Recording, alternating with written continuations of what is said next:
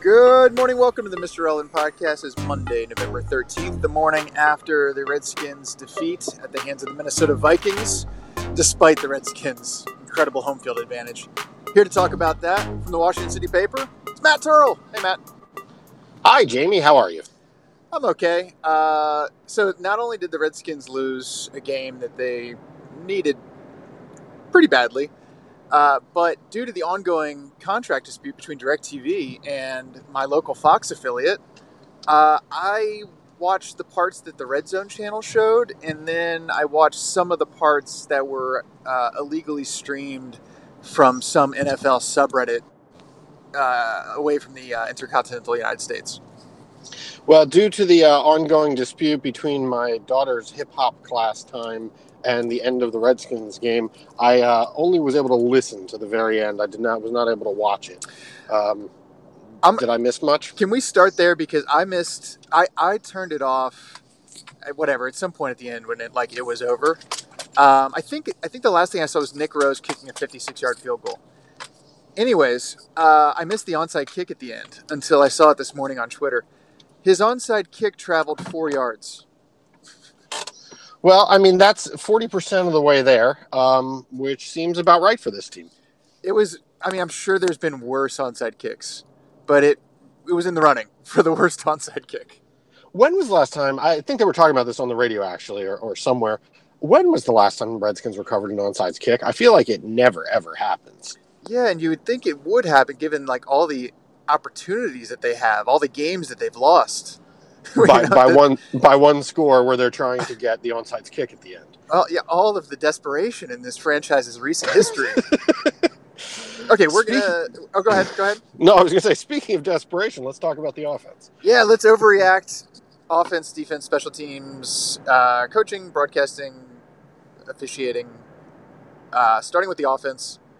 Starting with Kirk Cousins. I felt like today was the perfect referendum on Kirk Cousins' day. Okay, I agree, but what was your takeaway from that referendum? Well, this is why it's perfect. It's because I take it both ways. I take it the way that the interception he threw at the end of the first half is not a play a good quarterback makes. Yeah, anybody can make a bad play, throw a bad pass. But to overthrow Crowder that way in that situation inside your own red zone, that was just not a play that a top quarterback ever makes.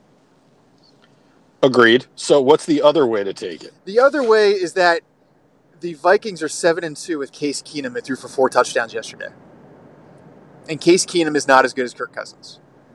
Meaning exactly. You can win with Kirk Cousins. You give him a good defense. You give him something around him on offense, because the Redskins right now have nothing. Then I don't know. I feel like Cousins' offense was bailing him out. Everybody's talked about how the Maurice Harris catch was like this spectacular catch by a practice squad wide receiver. And it was. There's no doubt about that. But that shows up on Cousins' stat sheet as a touchdown because an unheralded, unknown wide receiver made one of the greatest catches of this NFL season. Well, yeah, I mean, that's valid. But also what I'm saying is true because overall, the whole of their bodies of work and their abilities, I think Cousins is clearly superior to Keenum. Yesterday, Keenum was clearly superior to Cousins. Yeah, the whole of their bodies of work, yes, although I'm starting to think you have to eliminate anything where the quarterback was coached by Jeff Fisher because, I mean, I'm the 800th person to make this observation, but man, what was that guy doing? But I don't know. I have now doubled and now tripled down on my I hope Cousins leaves this offseason feeling. I do not believe he is the answer here in any way that justifies the money. If he wants to take Case Keenum money to stay here, then by all means, great. But I don't understand how anybody can watch what he's doing and make the case that he should be considered a top-tier quarterback in the NFL. And then you go to Joe Flacco, who is, it's the joke. Is he a lead? Is he this? Is he that? But he won the Super Bowl, and they gave him a huge contract at the time.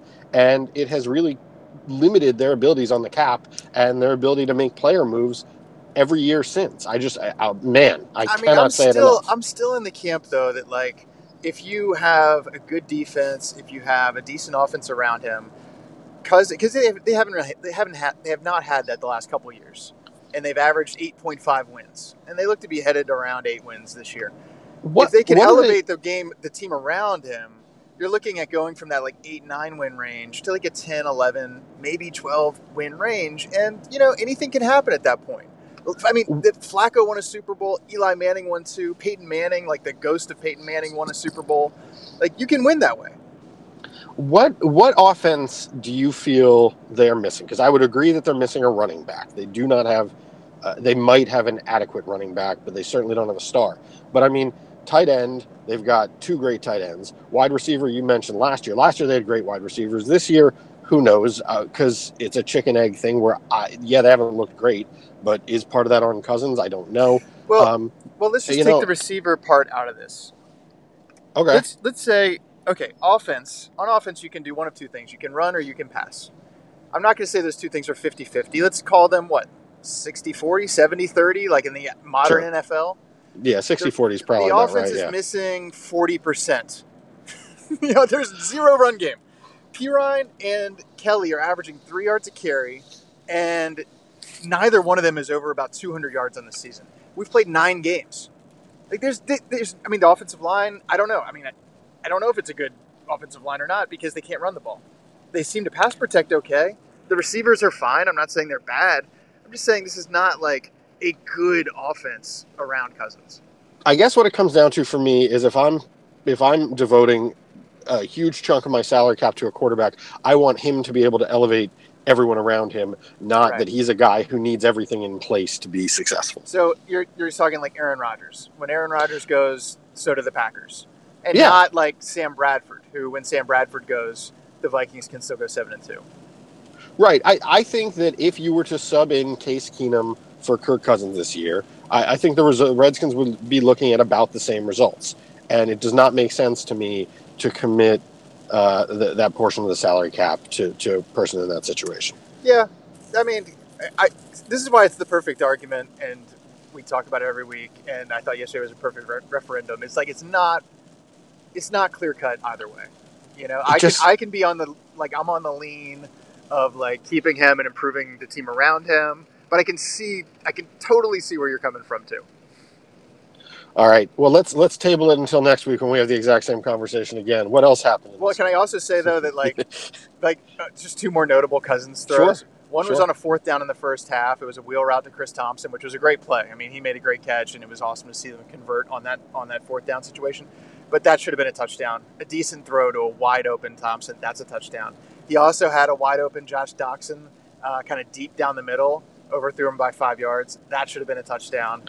I mean, I didn't get to see a lot of the game, but the parts I saw, Cousins was bad Cousins. I don't know. I may be reaching the point where I'm so bitter about him that I am incapable of viewing him even remotely fairly, because I thought both those throws were really, really typical Cousins. Yeah. The Thompson one especially, that's Cousins. I mean, he made the play, kind of, but not as well as it should have been made, and also everything else had to go perfectly for it to work. I just, whatever. Okay, so they have no run game.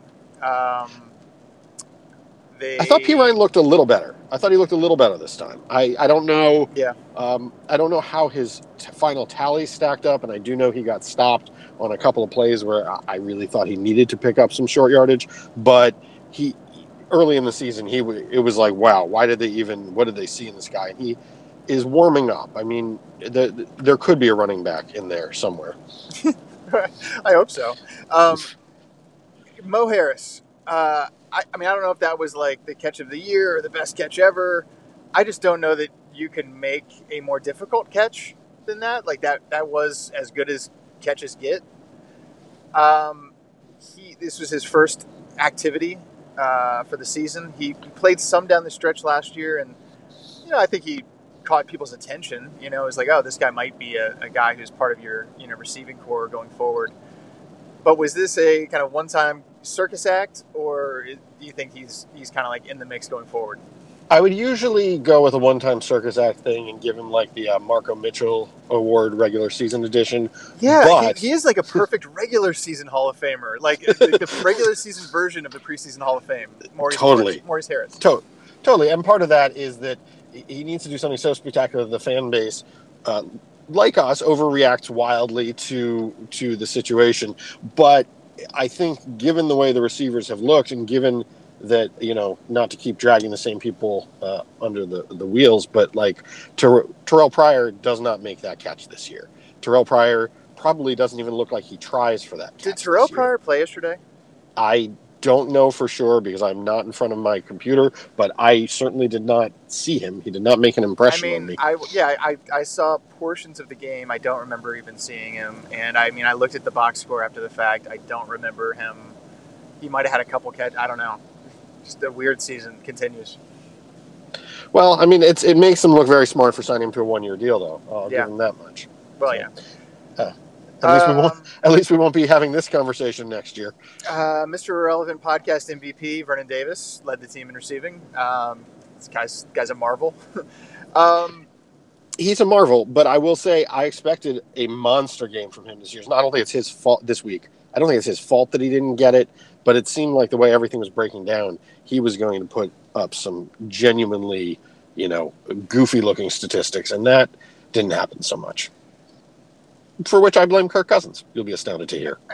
If the Redskins had won this game, I would have been very excited, not just because it was a crucial win that kind of put them in a decent wild card position, but also because the entire offensive line was back. Now I don't understand, or I'm not aware of why Spencer Long didn't start at center. Instead of they started funny Danny Rie again. And I don't know what happened if Spencer Long wasn't 100% and Rie got hurt, so they put him in. But in any event, if you had told me a couple weeks ago they were going to have their whole offensive line playing together at once, I would have been thrilled about that. Yeah, I think Long came in and went back out. It was very weird, and I didn't hear the explanation for it either. It didn't seem to make as much of a difference as we might have hoped either way. The offense was fine. Cousins somehow, despite not playing well, and the running game was mildly effective, but didn't really didn't make much of a dent. They scored 30 points. Well, yeah.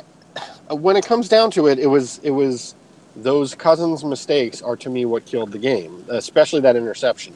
I don't want to sound like a really mediocre color commentator, but a good quarterback cannot throw that interception in that situation. It wound up being, unless I'm mistaken, it gave them 2 touchdowns right before the end of the half, and then I believe they scored to start the second half. And it's 21 straight. At that point, I was feeling like the game was out of reach. Maybe I should be optimistic and cheery and be excited that they closed as close as they did. But man, it was a frustrating watch. So something you said in there about a good quarterback doesn't make an interception in that situation. There's that. I don't think a top guy throws a pick in that situation. But also, regardless of situation, I don't think a top guy throws that pick. It was a short pass, somewhat over the middle to Crowder, who was open, and he just sailed it. He just sailed an easy pass over the middle. It was a Jimmy Clausen interception. That was the worst quarterback that came to mind immediately. It was. It deeply rattled me. It shook me. If we're now down to comparing him to Jimmy Clausen, the wheels have really come off. Just the one play. I'm not pulling a Hayes Parmar here and comparing him to Mike Glennon. On the whole, I'm just saying that one play shook me. Okay. I don't think I told you my last Cousins note. I don't think I told you my theory last week. I think I mentioned it on Twitter, but I was not actually joking. I think he has some sensory issue or something, because he's able to make these throws with the rush in his face, but it feels like as soon as he is contacted, something in his mind switches and he can't recover from it. That's how I am in basketball with my jumper. Just don't try me. Quick question. Quick question. Colt McCoy, better, equal to, or worse than Case Keenum? I would have guessed about equal to, although I would also not have guessed that that Case Keenum would have the game he had yesterday. And also, if I'm being totally honest with you, Jamie, can I some real talk right here? Yeah, lay it out. I had no idea the Vikings were 6-2 going into that game. I did not realize they were having that good a season until maybe 10 minutes before kickoff. So apparently, I'm just willfully blind to the greatness of Case Keenum. Well, I mean, I thought they had a good defense and they had two good wideouts, and they had Dalvin Cook, who was like kind of a special-looking rookie, but went down early. So I don't know. I was looking at this as kind of like a pick'em. I don't even know what the line was, but 6-2 Vikings at 4-4 Redskins. The game the Redskins kind of had to have. I don't know. The one thing I will say though is like Keenum looked good yesterday, but if you look at Keenum's stats, not just with Jeff Fisher, but I mean with the Vikings this year, I mean he's got like a QB rating in like the 70s and 80s each year. Like that guy's like a good backup, bad starter, and that's pretty much where I think Colt McCoy is. But and yes, QB wins are a stupid statistic, but if we are balancing wins versus, counting stats, Cousins has the counting stats through the roof, and the team is, back under 500 again. I don't know. I'm so cranky, Jamie. I'm so cranky. It's fine. And I was going to do a read for our friend Dustin Smith, who will sell you a house if you're a Redskins fan, but I don't have it in front of me. I'm driving. It's raining. Can you hear the rain? I can. It's actually very soothing. It's the first thing that's calmed me in about 24 hours. I think it's actually Dustin Fox, isn't it? Dustin Fox. Oh, he works for something Smith Realty. Yeah. I love that you know that it's Dustin Fox. Well, Just from the reads, the branding that's like seeping through the messaging on the podcast. It's working. Advertising works. It's working great. I will tell you that if you are a Redskins fan, you want to go to Dustin Fox, and he will help you out with buying or selling your home. But if you're an Eagles fan or a Cowboys fan, not so much. Yeah, you can just go out in a field somewhere and die. Okay, defense. That's right. All right, good defense. Work. Defense. Yeah, it was the worst. Yeah, it was the worst except for DJ Swearinger for a small stretch there. But yeah, they look terrible. They made Case Keenum look good enough to make me question basically my fandom and understanding of the NFL. I mean, Josh Norman just getting toasted repeatedly, that doesn't compute. I don't know if he was hurt or if it's just like a bad matchup. Like he doesn't like cover like quick shifty guys like Diggs very well. I don't know, but that was just dispiriting. I have a lot of time for Stephon Diggs because of the Terp connection, so I'm going to choose to believe that he's just that good. Adam Thielen thing. Good. Yeah, he is really good. Adam Thielen, I knew he was good because, partially because of fantasy football. I've certainly been aware of him, partially because, I've been hearing the stats. But watching him, it was pretty impressive because it didn't look like he should be doing what he was doing, but it also didn't feel fluky at all. I mean, he looked like a good wideout who was torching some defensive backs who were having a rough day. Yeah, I mean, Breeland too. Yeah, both of them. Yeah. Not great. Respect to Adam Thielen for scoring a touchdown, and in the moment, which I'm sure is like you're very excited, you might not have all your wits about you, in the moment, organizing like a 6-man game of leapfrog that as it was coalescing, I was like, is this a human centipede celebration? This looks like, as Joe Buck would call it, a disgusting act. But no, then it just morphed into a joyful game of leapfrog. Yeah, there was a lesson there about the importance of blocking your shot in filmmaking because given that I don't think the cameraman knew what was coming, where he started from, human centipede was the only way to go. I don't know if you want to save this for the sort of other items or if you want to address it here, but I think these group celebrations are stupid. And I don't think that in stodgy old white guy like, man, act like you've been there before way. I just think they're dumb. I enjoy seeing players celebrate, be excited, but I don't understand. I've never once achieved something in my life and been like, what would express this is a quick game of mock leapfrog with my friends. I could not disagree more. Maybe would not be for me. Like, I'm not sure that I would be like conceiving and organizing and executing an elaborate touchdown celebration should I ever score. I think if I scored, I would just die of excitement. But as a fan, I'm now intrigued. Anytime there's a touchdown, I'm lingering. I'm hanging in just to see like what occurs. If it's the Red Zone channel, I'm like, no, don't mix, don't switch. Stay here on this like Browns-Lions game. I want to see what the celebration is. And the same thing happened in the Miami Notre Dame game. Like the turnover chain thing was such a big deal the last couple months, and like I don't know, I thought it was kind of played out, whatever. But then Miami had 4 turnovers against Notre Dame in like the primetime game of the week, and every time I was genuinely thrilled to see the guy come over to the sideline, get christened with the chain, and then run over to the bench, stand up, and like address the crowd. It was awesome. See, but that feels legit to me. That feels like something organic that team developed. But I feel like if Fox was like, all right, now the nationwide turnover chain is going to be presented to whomever. Like it all feels so forced. I loved when Chad Ochocinco and Terrell Owens used to have their like elaborate, the Sharpie celebration and all the really like the stashed cell phone, because that was those guys. I loved it because that was those guys. Was that Joe Horn? You're right. That was Joe Horn. That was incredible. I mean, that was those guys and their personalities, and it was a thing. Whereas this feels like part of your obligation now is to just pull together a quick talent show. It's really annoying to me. I don't know why. Well, back to your boy Stefon Diggs. He did the old, I think it was a Steve Smith celebration back in the day, where you jump and like straddle the goalpost or like hug the goalpost and got to slide down it like a fire pole. Mm-hmm. The funny thing about that though is he got 15 yards. I'm not sure where the lines are. Like where the lines are like, oh, it's been crossed. You can't like hug the goalposts. I think the ball is allowed to be a prop, but nothing else is, I think. But see, I liked that because like it shows his commitment to the bit. He was willing to get a 15-yard penalty to express some genuine enthusiasm. Like he didn't just get up there and do like the Macarena for no inexplicable reason. Ugh. But you must have known that was going to draw a penalty. If I'm his teammate, let alone his coach, I'm just like, you incredible asshole. Like, why did you just give us 15 yards? Was it worth it? As it turns out, yes, it was. Okay.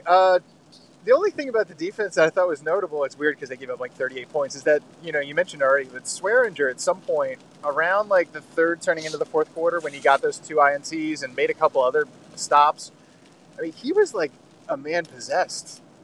It was crazy. It was really crazy. It was really great to see. But it fits him right in with this weird up and down Redskins team, and Kirk Cousins, the weird up and down quarterback. Like these guys really illustrate, and I think I said this last week, but I'll say it again anyway. They really illustrate that mediocre does not mean playing mediocre for the entire game. It tends to mean playing really well for chunks and really poorly for chunks, and the average is 8-8. The drive chart, at some point in the third quarter, they showed like the Vikings offense drives, the results. Yeah. I think it was 6 drives, 1 punt, 5 touchdowns. I mean, I just, like, against the Vikings with Case Keenum and, like, their backup running back, I mean, just an unbelievably shitty performance by a team that I thought had a decent defensive unit, but I don't know. In their slight defense, it's clustering because then there were 2 quick interceptions that if you had scattered them throughout the other drives might not have made any difference to the overall game, but because of the way it broke down. Well, yeah, but I mean, you still get like a 38-point, points allowed, whatever it was. Yeah. Oh, yeah. No, they were overall not good. I'm not in any way qualifying that. Not going to be a fun week in the meeting room with Minuski and Tom Sula. You don't want to see those guys hopped up on truck stop crank or whatever it was that just said fuels this team. Apparently they ran out of it. Somebody needs to send over a shipment of mini thins real quick. Yeah, I don't know. I feel like maybe those guys could be like huggers, though. They could be like, there's a chance that it's still a warm and cuddly meeting room. I have no idea. Anything else on the defense? No, not from me. All I got to say is they got to get right because they're going to New Orleans next week. New Orleans won 7 in a row, and they can run the ball now. Yeah, and they have 2 running backs who make Latavius Murray and Jerick McKinnon look like Latavius Murray and Jerick McKinnon. It's going to be it's a potential problem next week. Now, every time we say that, it winds up being either a moral victory or an actual victory.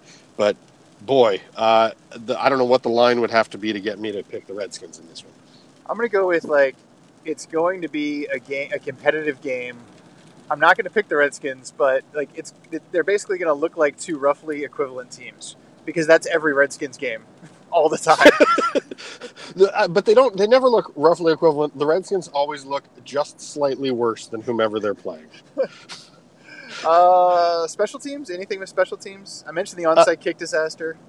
Onside kick was a disaster. The field goals were good. I mean, somebody, maybe it was good old Burgundy Brent, somebody was tweeting that like the long field goal means goodbye to whoever the injured kicker is. Dustin Hopkins? Is it still Dustin Hopkins? I've lost track. Kai Forbath showing up really just left me shook. Kai Forbath hit a crucial 53-yard field goal at FedEx Field for the other team. That's just not right. He was not good. He had no leg when he played here. He must have been so excited by that. Like that really, I bet, made his, I don't know, week, month, whatever. But yeah, I don't know. It feels like kickers are pretty fungible. So like, I don't know if one guy loses his job or not. But it was nice to see him make the kicks. I mean, Dustin Hopkins is definitely going to go become like a 10-year kicker for the Falcons or something like that. Because it's always like Graham Gano's still kicking for Carolina. Forbath, Swisham was with the Steelers for a long time. Novak, I think, was with the Chargers. That right there is at least 4 ex-Redskins kickers who more or less got like either let go or like run out of town with like people with torches, who have hung on with other competitive teams for a long time. Well, I wonder how much of that is FedEx Field. If you're playing half your games on a field that's made out of like, I don't know, chewed brownies, it's going to be difficult. I also wonder how much of that is this franchise's legendary impatience, because kicker performance it just fluctuates. It just does. I feel like if you have a kicker who's, whatever, he's not embarrassing. He's like getting touchbacks. Everybody gets touchbacks. He's getting touchbacks. He's like, whatever, 80% on his field goal accuracy. He can make, 50-yarders. As long as he's like a good hang, Yeah. just like a chill dude. Yeah. Just keep him around. Yeah, I totally agree. I think that it's you're making the mistake of thinking you can fix it by changing it, when in fact your better bet would be, if you just suffered through a mediocre streak for a kicker, keep him, because the next streak is likely to be pretty good. I don't know, whatever. There was a tough moment in the kicking game. This was not in the Redskins game. It was another game. It was Thursday Night Football, and I can't even remember who played. But the announcer, it caught my attention because there was a field goal, and they was like, all right, this is the first, snap by the long snapper, what's his name, from James Madison University. And I was like, ooh, JMU Dukes, all right, we've got a new pro. His first snap ever. He short hops it to the holder. Short hops it, they missed the field goal. I wonder if he was let back. I'm gonna have to look into this. Long snapping is harder than people think, but I really feel like we may have devoted more time to this special teams portion than it really deserved. I wasn't expecting to go long on that. I'm sorry. No, me neither. That's okay.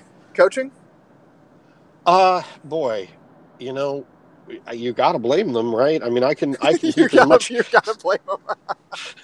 I can heap as much blame on Cousins as I want, but when it comes down to it, everything nice we said about the coaches last week sure did not seem to be in play this week.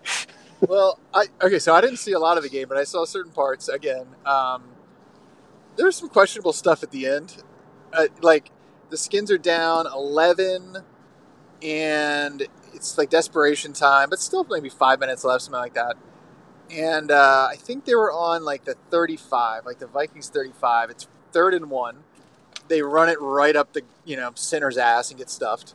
So now it's 4th and 1 or 4th and 2. Again, you're looking at like a 52, 53-yard field goal to get it to one score. They go for it. All right, I can go for it there. I can go for it with you. It's a long field goal. They do like a slow developing sweep out to the right that gets a loss of 4 yards. Game over. It was a tough sequence. Okay, we ran into some technical difficulty there, probably because we were driving while podcasting, but that's okay. We did 30 good minutes with Matt Turrell, who you can read in the Washington City paper and follow on Twitter at Matt_Turrell. You can subscribe to us on iTunes, Stitcher, or Bumpers. Just search for Mr. Irrelevant. That should do the trick. And as always, thank you for listening. We'll be back next week after New Orleans and before New York.